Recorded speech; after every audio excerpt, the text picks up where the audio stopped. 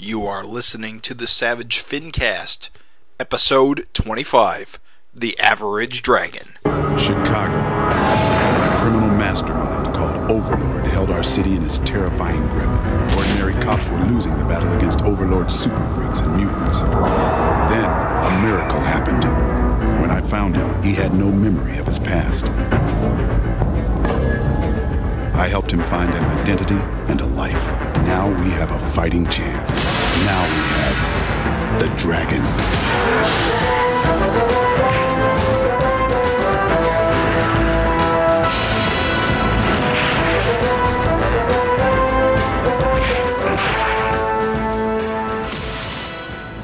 This is the Savage Fincast, the show that's just rolled out of bed.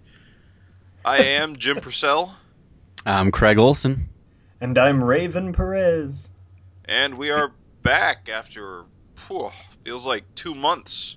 But I doubt it's been that long. It just feels that long. Yeah, I think it's been our longest delay, but it's just been a delay between issues of Savage Dragon. Yeah. I mean, Eric's been on a roll pretty much month in and month out, and with this new issue, it's probably, it's been about 2 months or a month and a half between issues? Yeah. I think so. He says sometimes that what happens is he'll get going on an idea and then think of something better.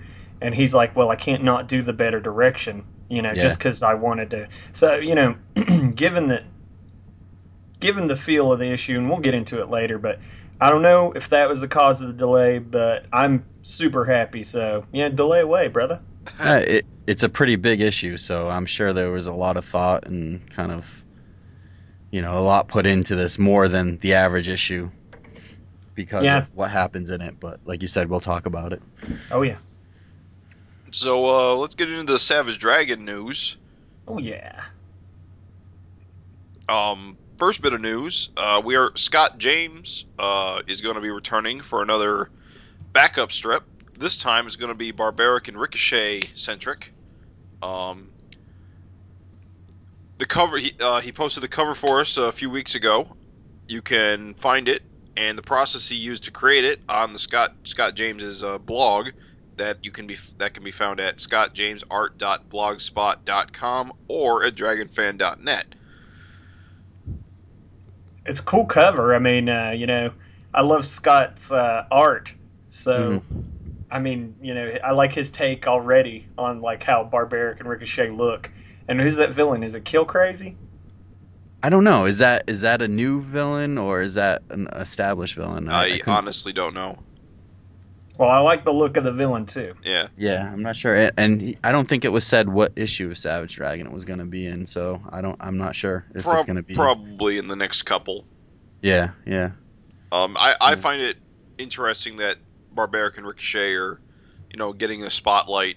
I mean, I think for a while it's kind of been hinted they might be coming back to the main story, but it never really materialized.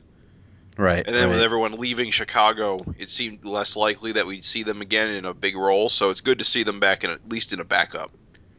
Yeah, and who knows, maybe it's going to be just tying up their kind of story, and maybe they'll be moving on or something. I don't know, but, we'll see. Yeah, as I look at him, I don't think he's a recurring villain. He definitely looks new. But, yeah, I just love everything about the cover. Love what he's got going on with his effects in the sky. And just, I don't know. It's cool to see Barbaric and Ricochet back anyway. Yeah. Yeah. It's always really enjoyable to get a backup that's related to the book. Most of them have been of late. And, especially, some of these major supporting cast members who we haven't seen in a while to get, 5 or 6 pages is pretty neat. It's moving right along. So, Savage Dragon issue 196 is going to feature a Nick Cardy homage cover, which it's kind of a weird story because Eric had posted this cover, which it's an homage to Action Comics number 425, and Eric posted this before Nick Cardy died, and it wasn't supposed to be like a tribute after his death or anything like that. I don't, because he didn't die at the time, but he wasn't dead at the time, so right. Right. He died on November 4th, and Eric probably posted it like 2 days before, like on the 3rd or the 2nd or 3rd or something like that. Yeah, it was really close. Yeah. So the original cover is very close to what Eric is drawn, but it debuted in July of 1973, and it's kind of cool. I mean, you can see it on the Savage on Savage Dragon. It's Eric Larson's message board or dragonfan.net. But it's just like, I guess the story behind it is the solicitation copy was just released, and I unfortunately don't have it in front of me, but it says something like, it references the danger zone and it being a slum and out of control. So I guess Malcolm's going to be fighting some bad guys in the danger zone, and it's just like a big ghetto. So, as a family or group of people on the steps reading a issue of Savage Dragon, in the background it shows Malcolm battling some kind of mutant back there. But definitely check it out on dragonfan.net. You can actually see the original Action Comics issue, which of course had Superman in place of Malcolm Dragon. But it's definitely a neat cover. I liked it. Now it's actually kind of unusual. Eric doesn't usually do homage covers on Savage Dragon unless he's homaging himself. Yeah, I think he said that was the first time he did it. Right. I didn't know that. That's awesome. Yeah. Usually, go ahead. I did not know. Nick Cardy was one of those guys that I didn't realize I knew so much of his work until after he died. I Googled his name in conjunction with covers. Yeah. And man, he has done a ton of iconic covers for DC. Yes. Like, you probably do know his work. Right. Just the covers are so amazing. I could look at them all day. There's so many neat concepts and things that he did. So he's a good one to cover, definitely. Yeah. Unfortunately, I don't really know a lot about his work. I'm probably, like you said, I probably am aware of it just because he did so much of it. But he was the primary Superman artist of the 70s or something? He looked like he did just a ton of stuff. I mean, he's done covers for Aquaman, Batman, Superman, Justice League. So he's definitely a DC guy. And like you said, or I guess like I was saying earlier, even if you did not know his name, like I did not, I didn't really know his name, but you have seen his covers. You're definitely aware of his work because there's just so much of it. Superman in the dentist chair, Aquaman on the beach washed up with a note, pinned to his chest. There's just so many covers he's created that even if you don't know it's him, like, his work. So it's just really kind of a strange coincidence that Eric would cover him at the same time that he passed away. But yeah, I'm glad I got the awareness now. And he's an artist that Eric really hasn't talked much about in the past. No. And he talks up like Kirby or a lot of the Marvel guys, and it was just weird that his first homage cover is Nick Cardy, and like I said, I'd never heard him talk about him before, and I really was like you, Raven. I'm not too familiar with the artist. I've heard his name, but I never really, most of his stuff was probably before my time, and I was never really a DC guy to begin with. When I first collected comics, I was more a Marvel guy, so I just, I probably learned more about him, unfortunately, after his death, and, after seeing Eric's cover and looking up his stuff, but I'll definitely be looking out for more of his stuff now. It's the comic artist curse. Yeah, unfortunately. So artists in general. What do we got for the last bit of news? The last bit of news, the Image Expo returns January 9th to San Francisco. You can see the official copy from the Image.com website states that the Image Comic Expo kicks off in 2014. It's a unique and intimate experience offering fans unprecedented access to the creators behind their favorite comic books at exclusive autograph sessions and comic-focused programming. In addition, attendees will be the first to hear about and see new titles and exciting announcements Image Comics has to offer. No word yet on whether or not Larson will be there, but seeing as how he lives in San Francisco and is one of the Image founders, I'm gonna put money on it. Yeah. So it's a good bet. I think this is like the third one now, and I don't think it's even been a year since the second one. Right. Of course, Maybe it's like- a little bit of a smaller experience than the first one, right? Because the first one was replacing one of the Comic-Cons. Yeah, I'm not sure in terms of size, like what's the Yeah. difference, but.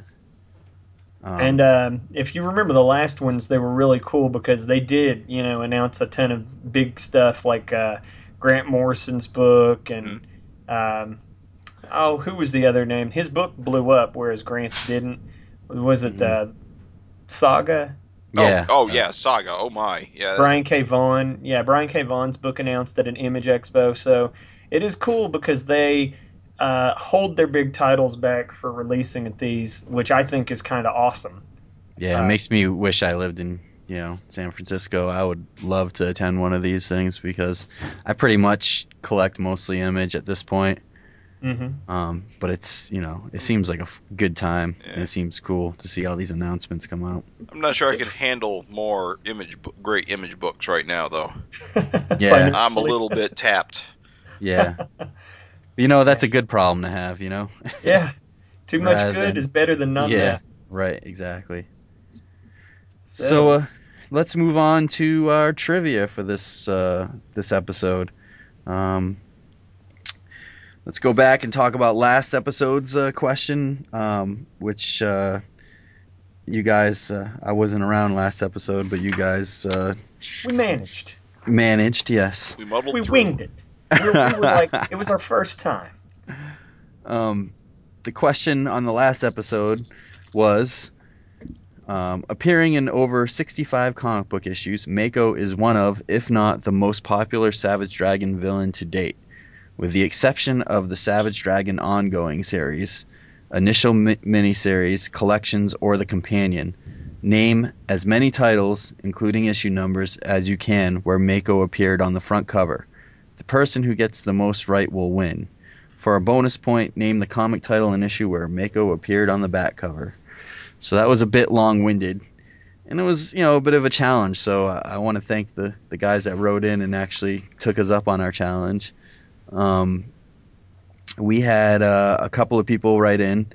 The first person was Nicholas Grayson, who wrote, "Hello to the hosts of the Savage Fincast. Episode 24's trivia was fun. Here are 6 covers I found with Mako on them in chronological order. The Max number 6 from November 93, Freak Force Volume 1 number 2, January 1994, Teenage Mutant Ninja Turtles number 3 from September 94, Star number 4 from October 95, Freak Force Volume 2 number 2 from May 97, Freak Force Volume 2 number 3 from July 97. And because Raven predicted no one would guess the issue with Mako on the back cover, I found 3. Vanguard Overachievement. number 2 has an ad for Freak Force number 2. Freak Force Volume 2 number 1 features Savage Dragon the poster on the back. And Super Patriot America's Fighting Force from July of 02 had an ad for Savage Dragon 100, where Mako's between Cyberface and Brainiape. It would be really cool if the back cover answer isn't actually one of these 3. That's what he Yeah. said.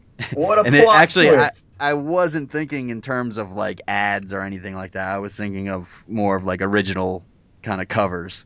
So that's the trouble with some of these trivia. Sometimes they can be taken different ways, but I think he kind of realized that maybe that wouldn't, we weren't talking about that because he said it would be cool if the back cover isn't one of those 3, and he was right.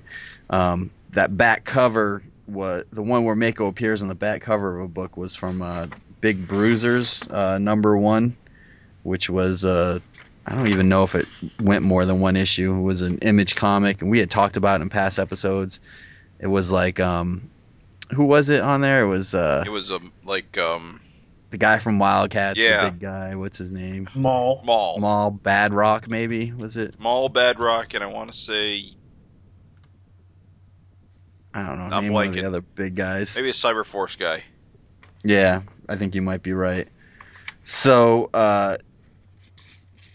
there was that. Nick actually missed Image. He got everything. except for the Image United number 3 cover F, which I think there were like 60 covers for every Image United, but cover F actually had Mako pretty prominent on it, which was the one that I think Eric drew, like most of it with like Dragon in the forefront.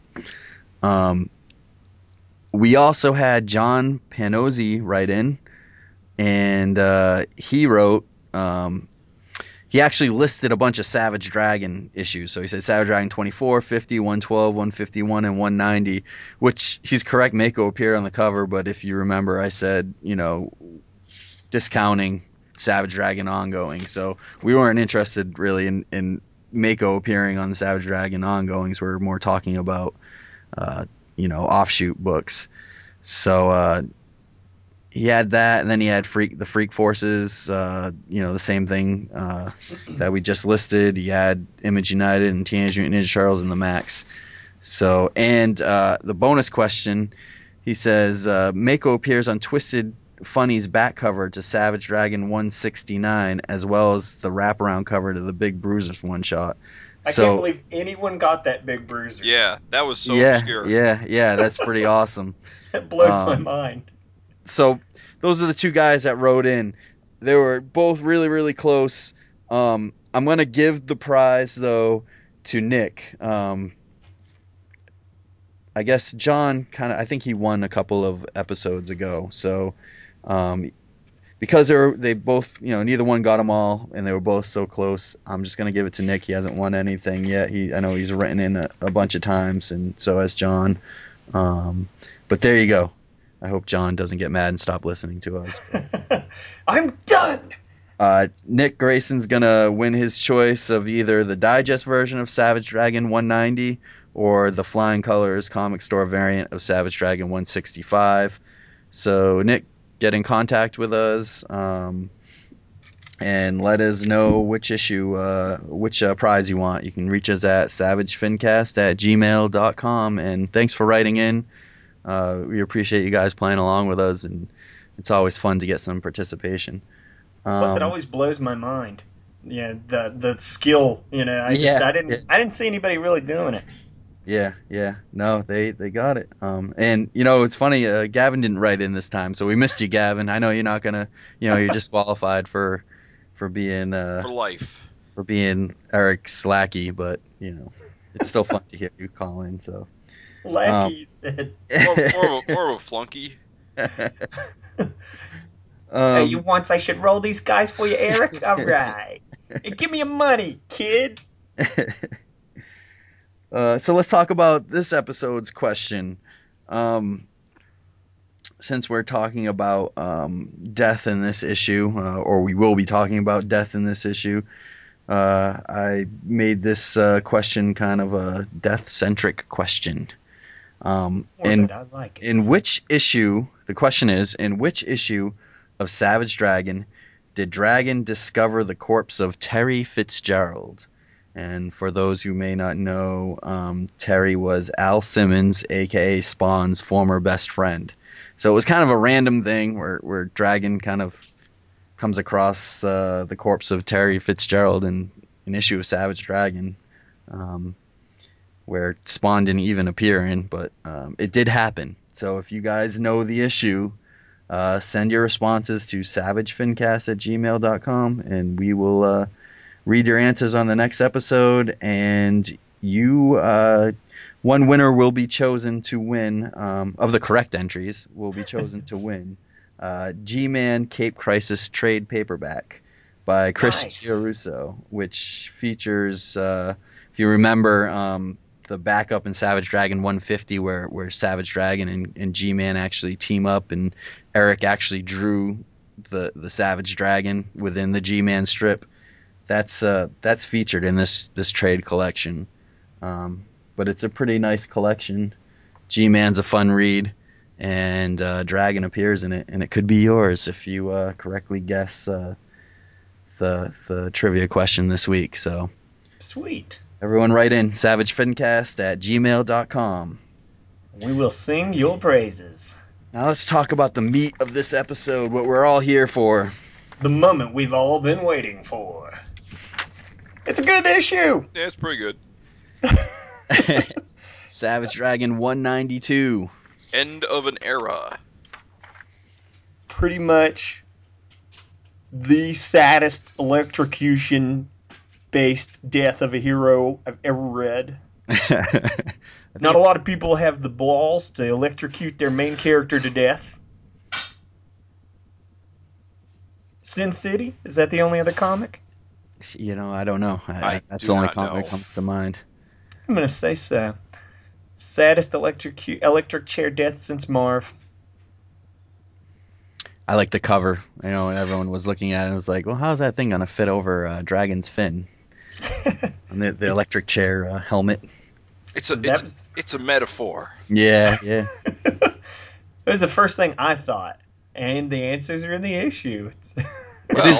I do like the cover with the shadowing and stuff like that. It's pretty neat. It's pretty dramatic. It is. It's a good, just stark, morbid. And I like that the color experiments have kind of crept onto the covers, too. Yeah. Got a really, limited palette here, but, It's very drab. It's cool, though. It's very moody. It's the end. It sets the tone. But before we get to the issue opens up with a bang. Oh, yeah. Oh, man.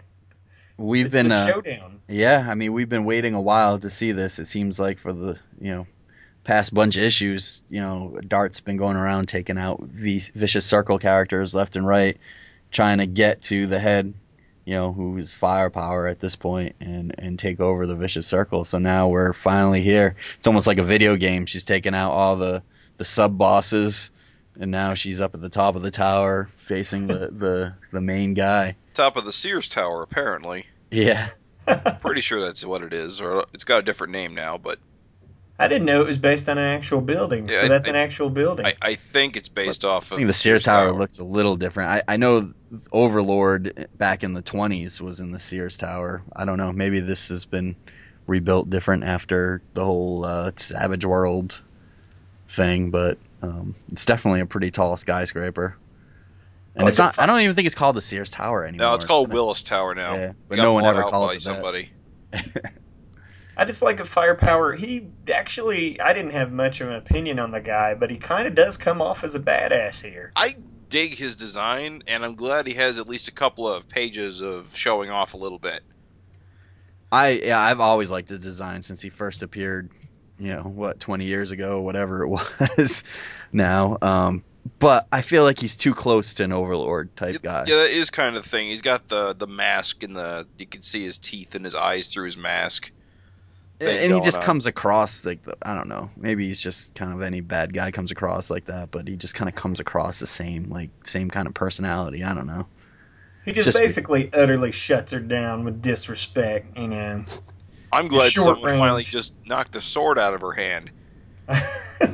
Yeah. You know what? The cool thing is, I mean, she comes after him with a sword, and for, I don't know, since we've seen her, since she got that sword, I don't know, what issue was that? Way back when she got the God sword. That's the only weapon she's really used. I mean, her name's Dart, but she just goes around with a sword. And so it was cool to see her, right away get the sword knocked out of her hand and then resort to her darts to defeat the guy she's, been trying to defeat forever, the head of the Vicious Circle, and her darts were the things that did it, you know what I mean? Right. I just want to say it is glorious that she cuts down his blast with the sword, cuts the blast in half. Yeah, right. Just slices it. That's fantastic. It was a cool spread, It's definitely, something I haven't seen before in Savage Dragon. I don't know why I didn't realize, though, that she was, he set up so hard with the, you're too short range, and then she uses darts to beat him, and I'm like, oh my god, why didn't I think of that? That's so obvious. Yeah, it's he's just, her name's Dart, Yeah.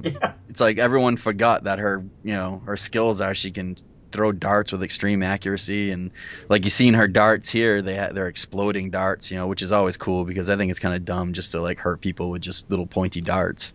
Yeah. So exploding darts actually make so much more sense. Yeah, and it's a pretty badass conclusion to this fight. Yeah. It makes Dart, what it does is it kind of makes if you had any doubts that Dart is like a total badass, I mean, she's definitely dangerous. Yeah, long distance, short range. Mm-hmm. I don't know. Just like this badass ninja. So what do who do we see in terms of Vicious Circle in this? We see Assassin and Brawn, Roughneck, Samurai, and we see Rogue Warrior again. I know Rogue Warrior. Yeah, I know a lot of Savage Dragon fans are big fans of the Rogue Warrior character, who's been such a badass in the series that it's good to see him kind of lingering around. So hopefully we get to see him in action. I was like, is it Roughneck? Yeah, Roughneck's the one with the screws in bolts. his head. Yeah. I always like Roughneck. Yeah, he's got a good design. Next to Mako, he's like my second favorite, like Vicious Circle guy visually. I mean, in terms of repeating characters, there's not many left that, from the Vicious Circle that, Braun's shown here, Roughneck, I don't know who's left. I mean, Mako's dead, Bloop and the other guy changed back to humans, Animal and Bloop. Low Blow's dead, right? Yep, Brainiape's dead. Brainiape's dead. Butt Ugly. Yeah, there's not many of those kind of familiar baddies left, And I think it's probably being done on purpose, but... Oh, yeah. I just love that, like, Dart has some plan. We don't know what the hell it is, but things are just trucking right along. Dart is completely certifiable, so you gotta wonder what her plan really is or what her goals are. So after she defeats Firepower, that last panel on the page when she's talking to like the handful of Vicious Circle members, she says, I'll expect your full cooperation. There's much to be done. The next phase of our plan starts now. Yeah. Now, what does that mean by our? You can take that a couple of different ways. Is she saying, all right, the next plan of the Vicious Circle under her starts now, or is there, like, people behind her? I wanted, the way I read it is that these guys out in the hallway basically let her through. Okay. So they literally joined her just before she walked in to kill Firepower.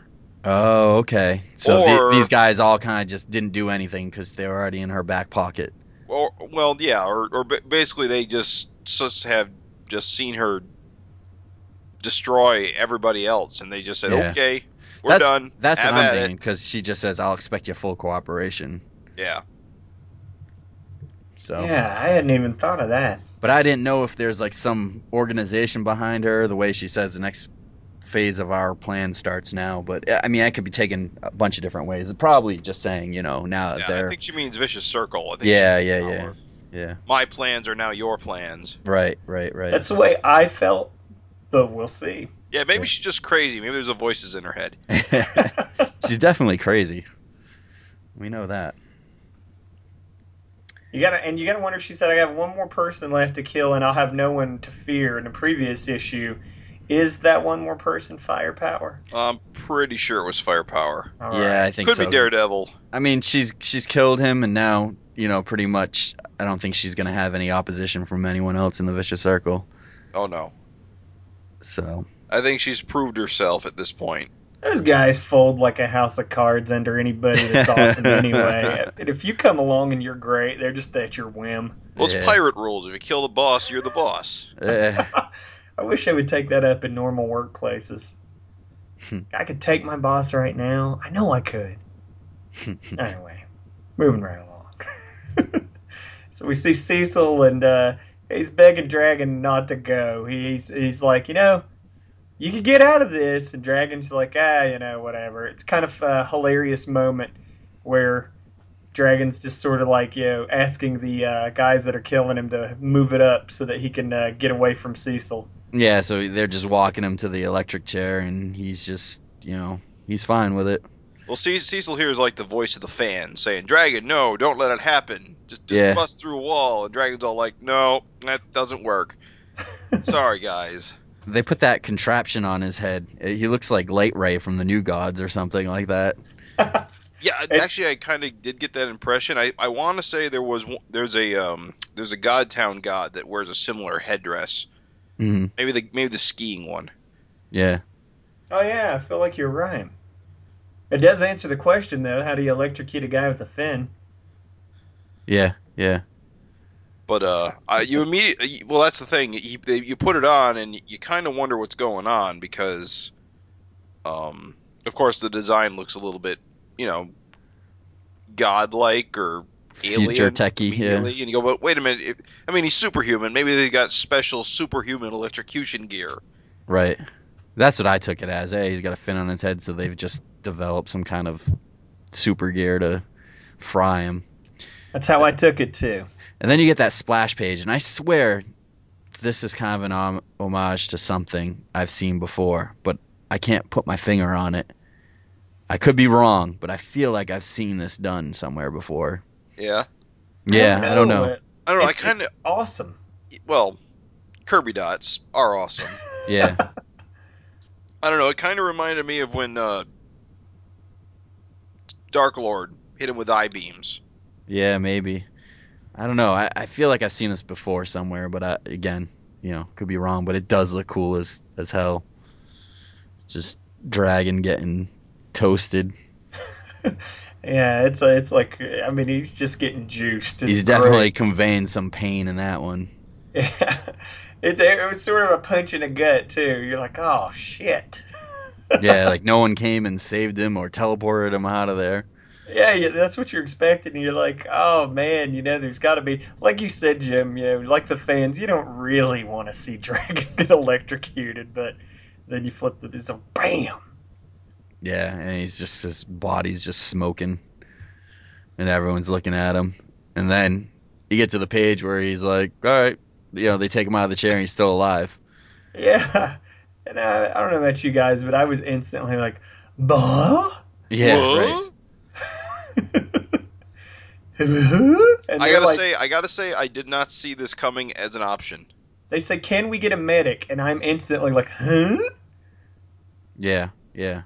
No, I didn't see this coming at all. I don't know. At first I thought it was like a fake out, like they were doing it for the cameras or something, but what really happened was definitely a twist. It still amazes me that, we speculate amongst ourselves and we come up with ideas and stuff, and Eric still manages to surprise us. Yeah. That's why he writes the book, I guess. I didn't see this coming at all. So why don't we basically talk about it then? So I guess Lorella is there. She kind of comes out of the shadows or whatever. Or she really wasn't in the shadows. I guess she was just watching all along with everybody else. But apparently everyone's in on it except for Cecil Parasol. That Dragon's a dick. Yeah. I know. There's no reason other than, I guess, more for exposition to I don't know, maybe he's used to as a character so that Dragon can explain the whole process, which kind of makes sense so that the reader understands. But they also did it to fuck with him. Yeah. It's just like Dragon. Just fuck with the guy. Yeah. Let's bring this guy in here and let him watch me fry. So basically, Lorella says that, ever since they jettisoned, Krull on Earth 20 years ago, that the Krylon scientists were, developing some kind of technology to, I guess, depower the Chosen One. So if they ever had another tyrant like her, they could depower him.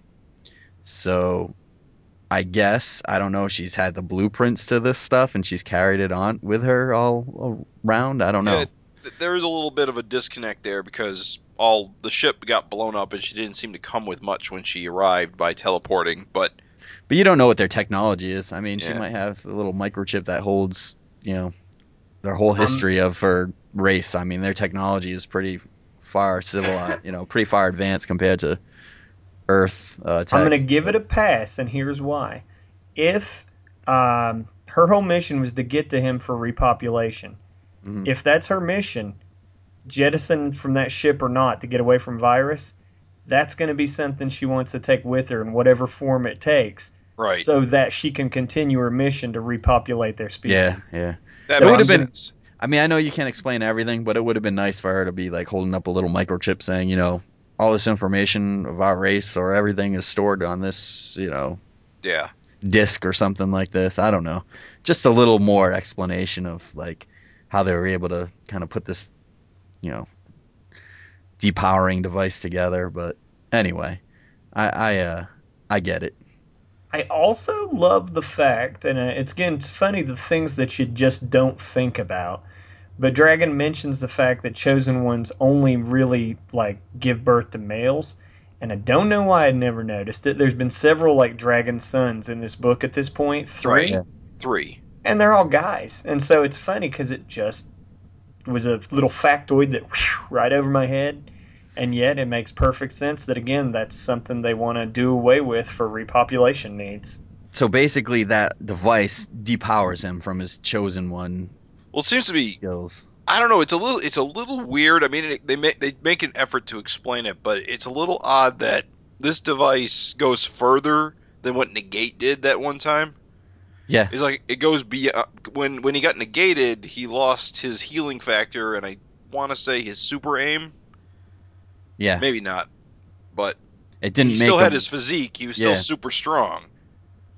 Right. So, yeah, I don't know. I don't know what the rules are here. I think none of us really understand what the whole chosen one thing is about either. Is it just a mutation, or is it a superpower that's passed on? Right. You know, and like you said, Negate, took away everything, but he still had his strength. He just didn't have his like healing power and whatever. But yeah, I don't understand the rules. I Why? want to say this is what my thought on it was that the reason he lost his physique here was that, and I don't remember when Negate took his powers away, but I want to say that I feel like the only reason he looked the way he did at his age was because of Chosen One, like boosted metabolism and stuff like that. Right. Yeah. So since he lost that, he basically was taken down to like a size that his body could naturally manage anyway. Right. Yeah. That was what I was thinking. But you're left to think that stuff on your own. Yeah. I mean, if I remember correctly, the thing with negation is it can only remove artificially added after the fact powers. Mm-hmm. Yeah. So natural abilities are still retained. Like if you're an alien or a god, Mm-hmm. whatever your natural abilities are is retained. I don't know. It's kind of weird. It's almost. It's just kind of a weird conceit in this particular case. Well, I'm hoping that maybe Eric eventually will kind of enlighten us more in the book about the chosen one abilities and stuff like that. Because Right. I mean, Malcolm still is basically a chosen one. Yes. As are his brothers. Probably still Barry. I mean, Krull's dead. But it's still a real mystery in the book. It's never really been explained. We just kind of just take it as is. Apparently, it makes you super buff. Yeah. It's just, I mean, he's just a superhero among the Krylons. Like the only, superhero. How weird looking is regular proportion dragon? I don't like it. Yeah, he's I hate weird it. looking at it. When he hugs Malcolm, it's just so strange. He looks Just tiny. Yeah. It looks like, I mean, was Malcolm always taller than Dragon? Man, I don't know. I saw that and I could not remember. Yeah, I wonder what Malcolm's height is now. Like, I mean, Dragon's relatively, in terms of superheroes, he's kind of a short dude. He's like, Right. 5'10" or something Yeah, his like fin makes up for it, but yeah, he's generally shorter than most superheroes. that? He's like an average, like, size person who's 5'10". Most superheroes tower over him. And I think that's a problem a lot of artists get wrong when they do draw a Savage Dragon. They draw him like a giant, and he's really only like 5'10". So I wonder if Eric with Malcolm is just going to make him a taller guy, like a 6-foot guy, because he is, his mom's, Sharona Jackson. I don't know if her family was tall or whatever, but I want to say she was taller than Dragon, or at Yeah, least her yeah. head is I higher think than she his head. was. Yeah, I feel She like had she that- was. giant poof thing going on or whatever. The skunk patch. But yeah. So I wonder if, it looks like Malcolm is taller than Dragon. But I wonder if the Dragon just shrunk even more. I don't know. Yeah, He just looks that's tiny. possible too. There's think- also lost a few that inches. that panel where he's hugging like Angel, and his arms just look just tiny. Like it looks like me or something. Well, that's the point. He's just like us now. Yeah, I don't like It was a really good panel, though. It was a great way to illustrate, the difference now Right. versus how he was. Because even when he's pulled out of the electric chair, it's not super evident. Yeah, and you But see when the he's hugging cops his kinda, kids goodbye, yeah, and it's then super obvious. the cops walking him out, and he's just like same size. He's just a normal proportion dude. I don't like it Plus, at you do all. shrink as It's you gonna, grow older. I mean, I think I love it. I Yeah. think it's a weird adjustment, but I think it's really an important thing to establish that Dragon, his physiology is so fundamentally changed at this point. hmm Now there's basically no question that he's been taken off the table as a superhero. So he's still on death row. They Yes. talk about he's still in the appeal process.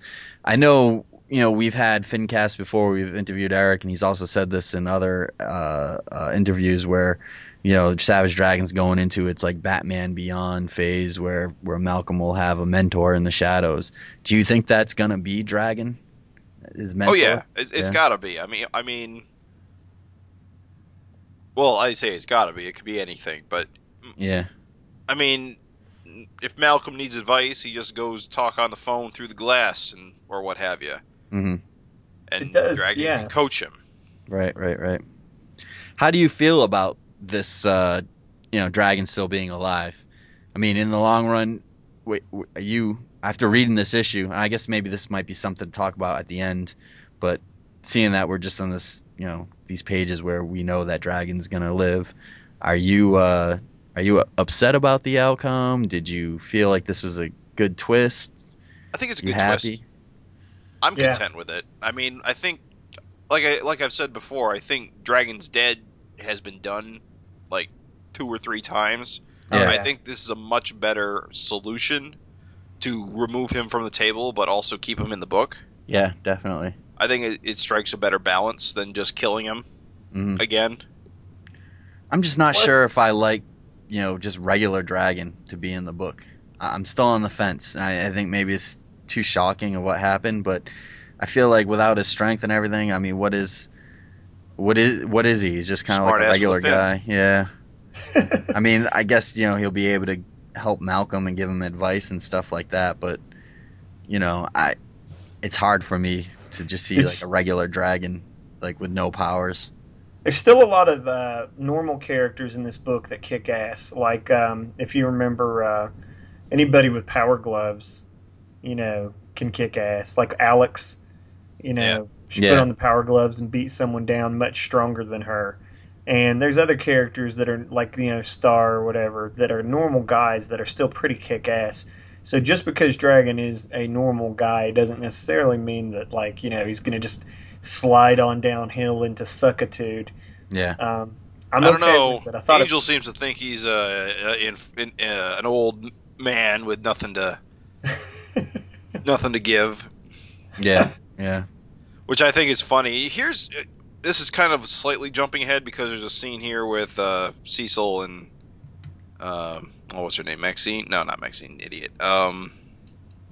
Yeah, I forget her name. Gertie.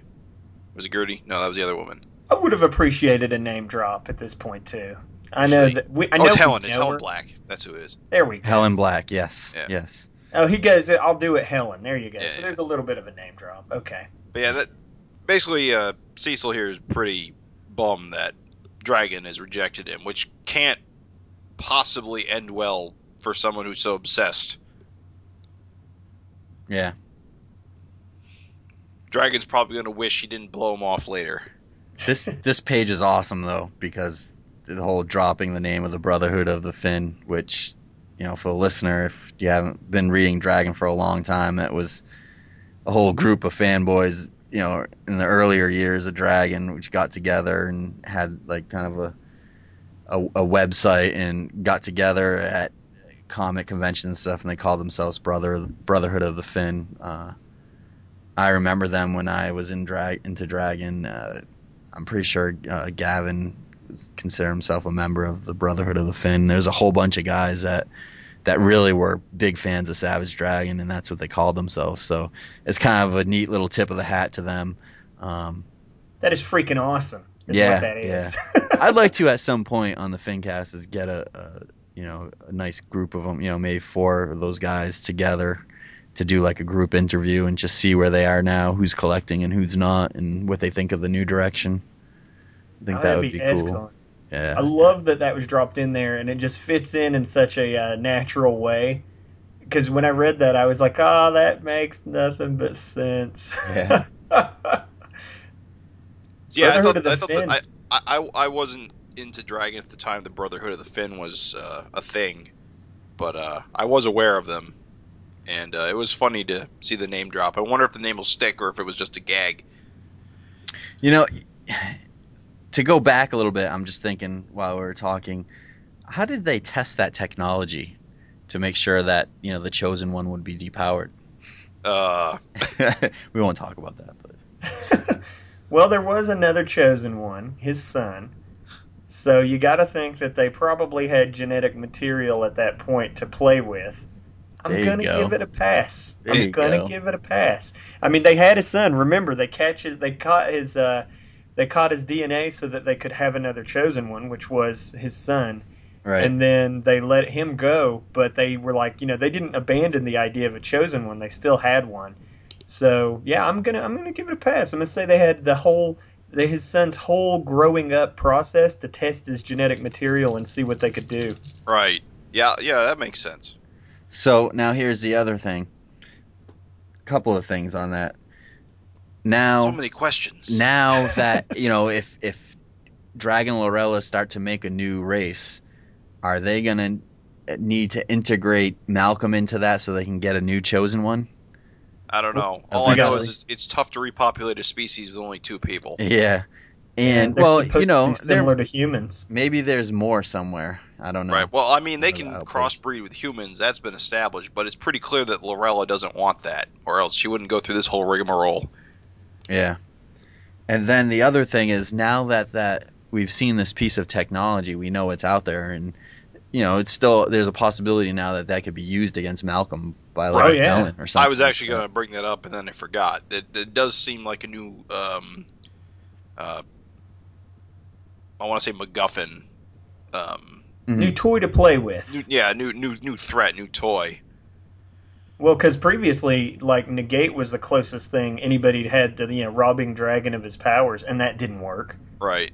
So it is an awesome, you know, thing to introduce into the series that, you know, if you have the right technology, you really can take away a lot of what makes the hero in this book the hero. So it's interesting. It's like Kryptonite permanent. Do you guys feel like this technology though is another kind of like what do you call it, like a Deus Ex Machina? Like, it's a tad. I mean, in the sense that it just kind of comes out of nowhere and it solves a problem.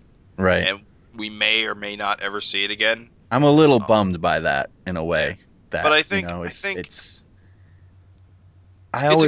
a convenience in some respects. Yeah, I mean, I always like when there's like something happens and it's just something was around. Yeah. But you didn't see it happening. Sometimes I get disappointed when it's just like, all right, well, there's this Martian shrinking ray, so we'll use this, you know, and this is what happened. You know, it's some kind of like super technology, you know, and it's like you would have never been able to guess it because, you know, you didn't know it existed in this universe. You would have liked some foreshadowing. Yeah, I mean, this one had a little foreshadowing. I mean, Lorella's been trying to get back to Earth for a while now, and she clearly had a plan. Right. So I think it's a little less of an out of left field. Yeah. I mean, I think there's some hand waving going on about the difference between being negated and being the power of the Chosen One being removed. I think we've already seen Dragon negated, and it didn't have these effects, so it's a little bit odd that in this case it does. There might be a good reason, though. I don't know. There probably is. I mean, yeah. I feel like Negate was more of a Deus Ex Machina on this than like it makes sense to me for Lorella to have this ability only because they have had 20 years to figure this out. Right. Yeah. And Kerr was such a problem in their lives that, you know, they would have sat around and figured out a way to counter that from ever happening again. Right. So it makes a lot of sense to me. I'm not going to say that it isn't kind of like, ooh, magic. But it's the same because, you know, high science, you know, magic, same thing. Yeah. But it is also, to me, pretty logical. I think there's just a lot of, like, makes sense to me about it. given that, like I said, it's not just some strange weirdo that stepped out of the shadows and did this. This is someone who, out of anybody in the book, would probably have the best shot at understanding his physiology, how to remove his powers, etc. Yeah, right. Yeah.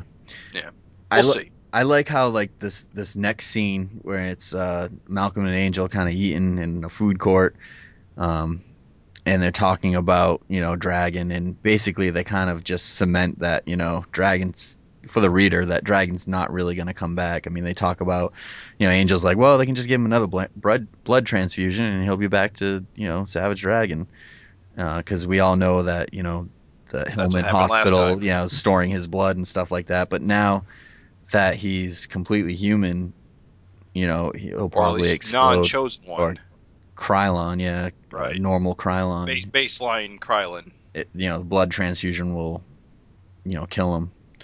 But then they talk about, he could just be like Batman, kind of like what you were saying, Raven. He could just wear like equipment or superpower gloves or something like that. And then they're like, well, he's basically 50 years old, and he's not a young buck anymore. So I gotta say, this scene illustrates a question that I continue to have every time these sort of conversations tend to come up. And when Angel and Malcolm like name drop established superheroes. Mm-hmm.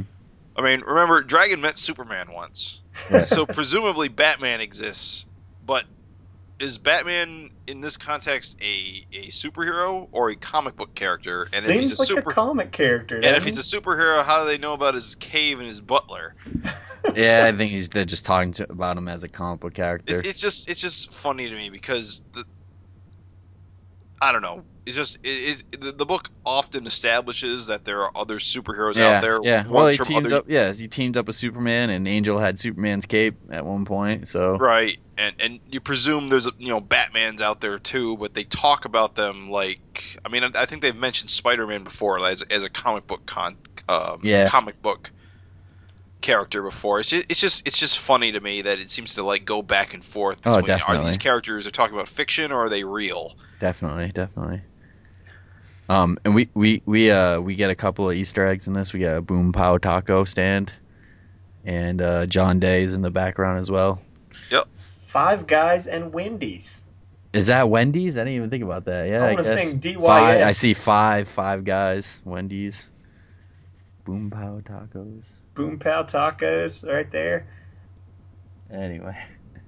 Rolling right along.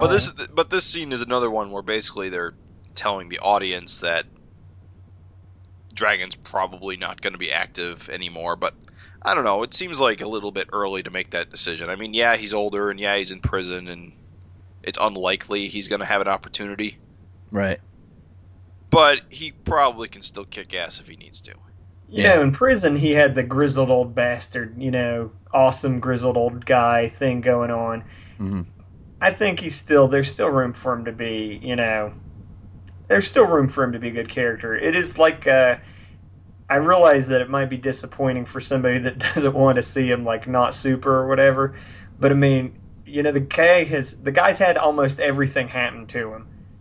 This is just, it's strange because this is like a new direction when really I couldn't really think of too many new directions for the guy to go.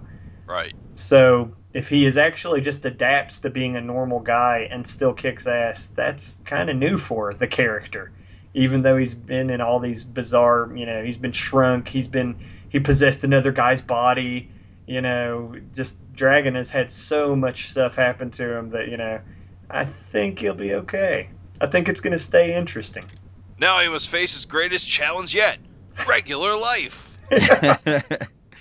Wheat Bran. Naps. I love this double page spread. Yeah, so we're coming to this new villain, which I guess happens to be Brenda Funk in her, we seen, was it last episode, last issue? It was 2 or 3 issues ago. She had like an epilogue. Where she met some shaman guy, and I guess he changed her into this sludge monster. What, slag? Is that what they call him? Yeah. Looks like a raw deal. Yeah. That's what happens when you make deals with guys that live under mountains with skulls or skull masks. It rarely ends well for your appearance. I just want to give a shout out to a different kind of Easter egg.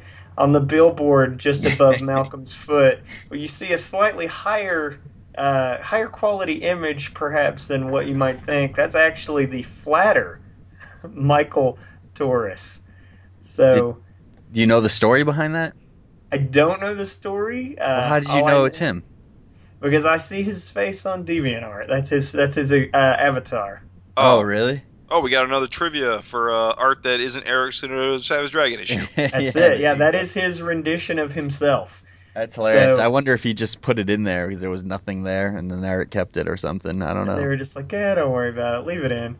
Now, it's funny because, the flatter doesn't get a lot of respect in most books, and a lot of circles, that's a jerk work, although I will just say that flatting is soul-crushing, very hard work. Yeah. If you don't know what I mean when I say flatting, just for the listeners, it's just when you computer color stuff, you got to lay out flat colors first before you do any kind of gradients or shading or anything. And so it's a lot of just color inside the lines. Lasso tool forever. Yeah, it's so terrible. I hate it. And this a lot, especially in the new direction that the book's taken with coloring, where a lot of the times the flats just stay. He puts his flats on DeviantArt and then shows you the finished page side by side, and he's probably doing more work than a normal flatter does. So it's kind of cool just to get his little Easter egg, his face on the billboard there. It's like in a kitchen. The sous chefs do all the work, then the chef comes in and reorganizes it at the end and calls it his. Well, not to take anything away from anyone, but because certainly the finishing job is also full of challenges and hard work too. It's just as far as not fun goes, flatting is not fun. So it's just a cool Easter egg, probably. I don't know, just something most people wouldn't have noticed. Yeah. The minute I saw it, I knew his face. Yeah, I mean, I definitely knew it wasn't Eric's art. It looked different. I'm just like, what the heck is this? Like, what's the story behind this? So that's him. That's who he is. It's Michael Torres, the flatter. So this battle with Slag doesn't really last. I mean, it's a couple of pages that she's beating the crap out of Malcolm, just basically blaming him for Spoon, her boyfriend's death way back during the invasion arc. And Malcolm's trying to talk her down, and Angel comes up from behind with like a telephone light posts, and just smacks her, blows her apart. I mean, she's basically just like this muddy goop, I guess. She's just drippy. Yeah, and just hits her, and she just explodes into like a bunch of droplets of slop. Slag. Yeah. Slag.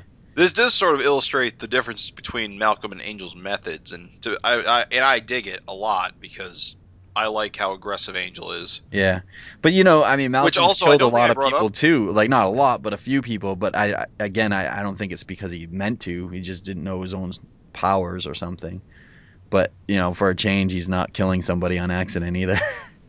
I don't know. I think. Well, remember a couple of issues ago when he had a talk with his dad, and his dad said that, mind your actions because they matter. I think maybe that might be having an effect on his methods.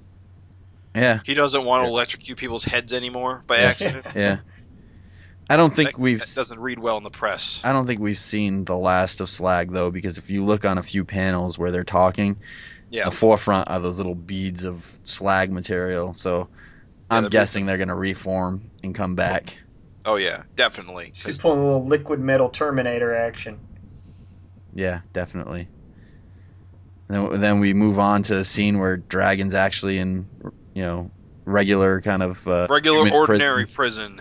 And it's kind of cool because he's beating the crap out of dudes and basically kind of telling them, just because I'm depowered doesn't mean I'm, not a tough guy. I've still got all this fighting experience from the past 20 years. So if you think you're going to take me out, think again. Yeah, I mean, it makes some sense, but it's hard to tell how much time has passed since he got depowered, but I kind of wish there was a little bit more emphasis on, I mean, the guy's been super strong his entire life, and he's had super aim his entire life, and now all it's gone, and yet he still seems pretty coordinated. Yeah. I don't know. It just seems like he should struggle a little bit more with being so completely depowered. I don't know. It might be a little bit of like a shorthand in the story of Eric just wanting to prove that, just because Dragon's depowered, he's still going to be a badass in this book. You know, he's not going to get shanked in the he's in the not big house. he's not a weakling. You know what I mean? He's still like a peak human or something like that. You know? Yeah. And in comics, that goes a long way. Yeah. I mean, Yeah. it's like Dart. She's a human. She's the head of the vicious circle. So Yeah, that's what I'm saying. Is in this book, there are a lot of normal humans who Yeah. kick huge Yeah. amounts of ass. Yeah. So I can give it to Dragon that he'd probably still be tougher than Joe Blow that's been in prison and probably doesn't get a lot of fighting time. right. True. So that So wraps overall, up the issue. Yeah, it's pretty great. I enjoyed Or I it should a say lot. the main story of the issue. Right.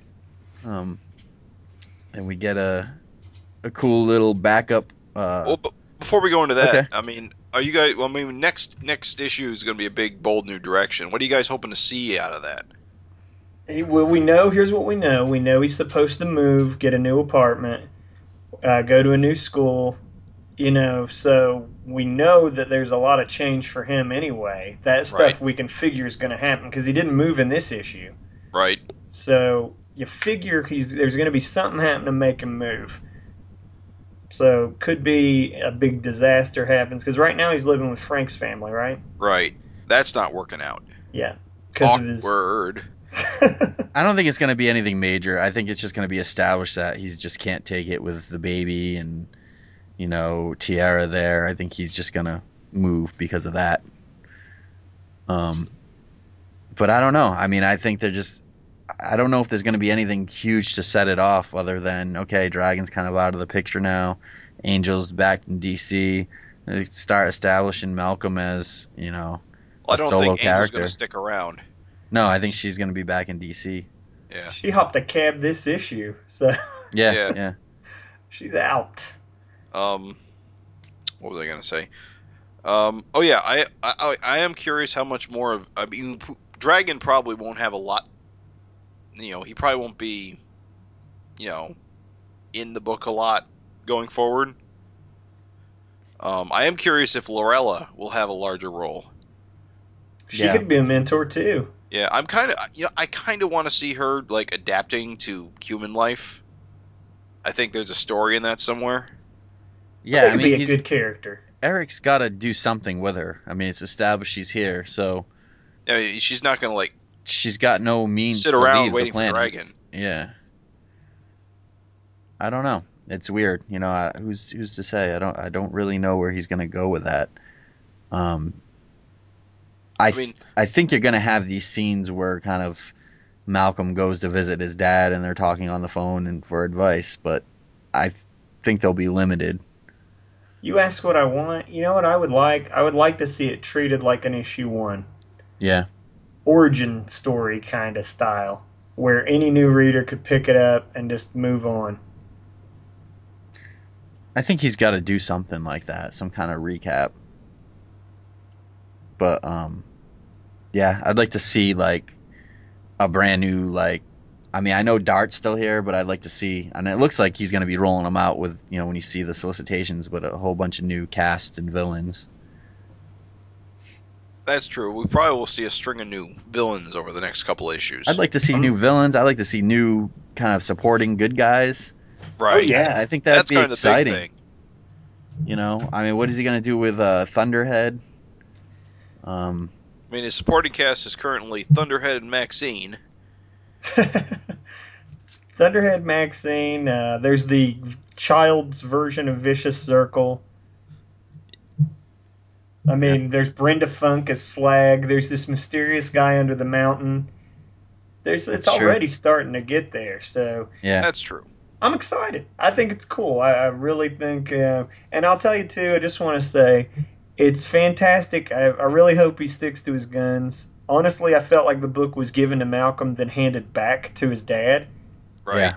And, Almost like kind Eric of a- wasn't too sure. Yeah, it was like a false handoff.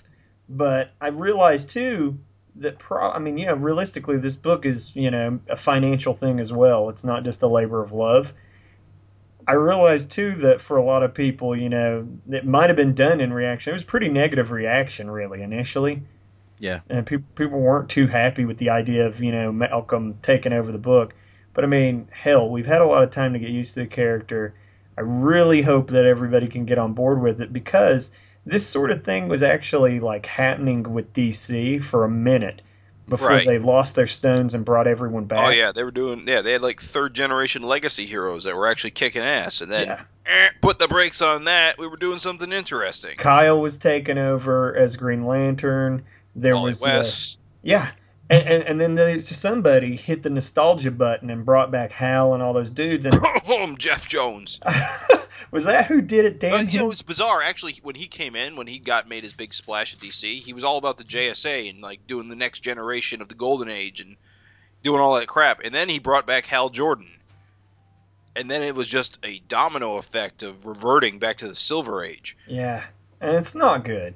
I mean, this book's always been about moving forward. The false handoff didn't really bother me before, but if it falls hands off again, I'm not going to be too satisfied, because I want to see this book continue to do what it always does, which is do what everybody else isn't. Yeah. So other comics aren't really progressing things because of the illusion of change, but Savage Dragon's always been about real change. So I just kind of want to see things push on with Malcolm.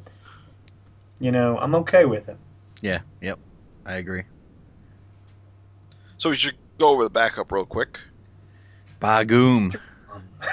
I thought this was a really cute little backup. I don't know anything about the creator, but I love the art. Simon, he's a long time fanatic, like fan that's on, I believe, on the boards and stuff like that. I've seen some of his DeviantArt stuff. I believe he's posted stuff before on the forums.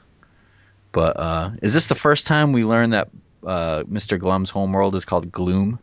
I thought so. Though we always just kind of called it Glum World or something like that. Yeah. Gloom. Yeah, it makes nothing but sense. So it basically kind of fills in the story between when Glum went to Earth and when Dark Dragon found Gloom. Which it's a quick little story, but it's done pretty well. The art kind of fits. You know, the art style kind of is pretty fitting for the tale, I thought. Oh, yeah. I love the use of watercolor and rough panels. Like, the panels are, like, marker in some places, and other places, like, they don't even... You know, it's hand lettering. Yeah. It's just awesome. Which, you know, it goes well with the character, because we've seen, you know, Eric hand letter a lot of Glum stuff before. But, it's really cool. It's like, it's cute, it's cool, it's kind of freaky. That last page where Dark Dragon appears looks really neat. Oh, it's great visual. He's gonna eat you. Yeah. Well, this other color, all the other pages only really had a red and black like scheme, so it's cool that the only other color introduced in this tale was once Dark Dragon comes in, there's that green. Yeah. So it's great. It's a good little backup. Also, I don't think that we'd previously seen the way Glum's inhabitants thought of him either, had we? No, Right. I think we've only ever seen him dead. Yeah. So it was kind of cool in that way to show how they felt about, you know, it was pretty much what you'd think. Fearful, respectful, but they didn't really love him, yeah. Right.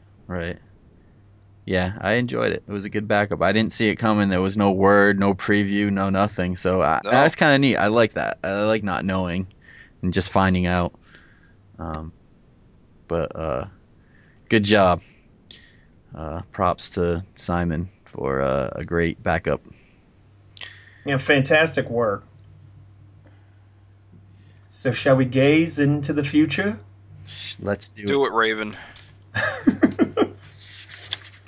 193, A New Beginning. It's the ultimate jump-on point for new readers and a bold new beginning for Malcolm as he takes over the title role from his famous father. Malcolm Dragon's not your typical teenager. He lives in an apartment by himself in downtown Chicago. He's a junior, just transferred to a new high school, and he's trying his best to fill the shoes of his father, the Savage Dragon, fighting the forces of evil in the Windy City. New dangers, new adventures. Tune in. That's how I read it. Yeah. It's, yeah. Usually you go for like the dramatic movie trailer. This time you went for like the WB sitcom. Slide whistle. He's got all kinds of crazy neighbors that drive him insane. Now, it's exciting. I feel like, I've done the bold new direction, and we'll probably bring that back. Just this one time, I felt like the solicitation sort of it's a whole new series, I'm really hoping next episode we can get, or the episode after that, get Eric on the horn and really talk to him about this new direction. We got a lot of questions. I think it would be good to pick his brain about the whole negate versus this power, him turning to normal, and the differences of why negates didn't, change his physique or anything like that. Maybe he doesn't want to let us in on that yet, or maybe he's got a perfectly valid reason why it's like that and he wants to share it. I don't know. But it would be interesting to talk to him about. We haven't talked to him in a while. I don't remember which episode number we last talked to him. So it was a while ago. Yeah, I know we've been kind of saving up our. We don't ask him too often. You don't want to get sick of us. Yeah, so I think next episode is as important episode as ever. Also, it would be interesting to find out, why in issue 192 is all this happening instead of like an anniversary issue. You know what I mean? Like, what is issue 200 gonna bring? If all this is going down now, what could possibly go down in 200? The vague Dart answer versus Malcolm. Hey, that would be pretty sweet. What were you gonna say, Raven? No, I was gonna say is the vague answer previously was it's so exciting I just can't wait. Yeah. But I'm like, I think there's something else up his sleeves. Yeah, so we'll see. It'll be interesting, though. I mean, Eric always keeps it interesting, and I'm really, wondering, issue 200 is less than a year away. How is that? Besides the story, what is he gonna do? Is he gonna make it? I'm sure he's gonna make it like a double-sized issue or something like that. And is he gonna bring other creators in the fold, or what's gonna go on? It'll be neat. Yeah. If you remember issue 100, my God. Like, talk about a high bar. Yeah, definitely. So, definitely. It would be terrible to have looming over you. Yeah. As a creator. Right. Totally. So I just want to just remind people, if you want to write in and suggest something or ask us a question or answer our trivia, you can reach us at savagefincast@gmail.com. We'd love to hear from you guys. It always makes for an interesting conversation. Yeah. But it was a good episode. I had fun talking about it with you guys, as always. Yeah, awesome issue, and always good to chat it up, and cannot wait for the next one. I'm with you there. Yep. So Raven out. Yeah, let's sign out. Thanks for listening, everyone. We'll catch you in another month. Till next time. See you later. The Savage Fincast is hosted by the Gutter Trash Podcast Network, which can be found at guttertrash.net. The Savage Fincast is proud to be members of the Comic Addiction family of podcasts and the Comics Podcast Network, which can be found at comicaddiction.net and comicspodcast.com.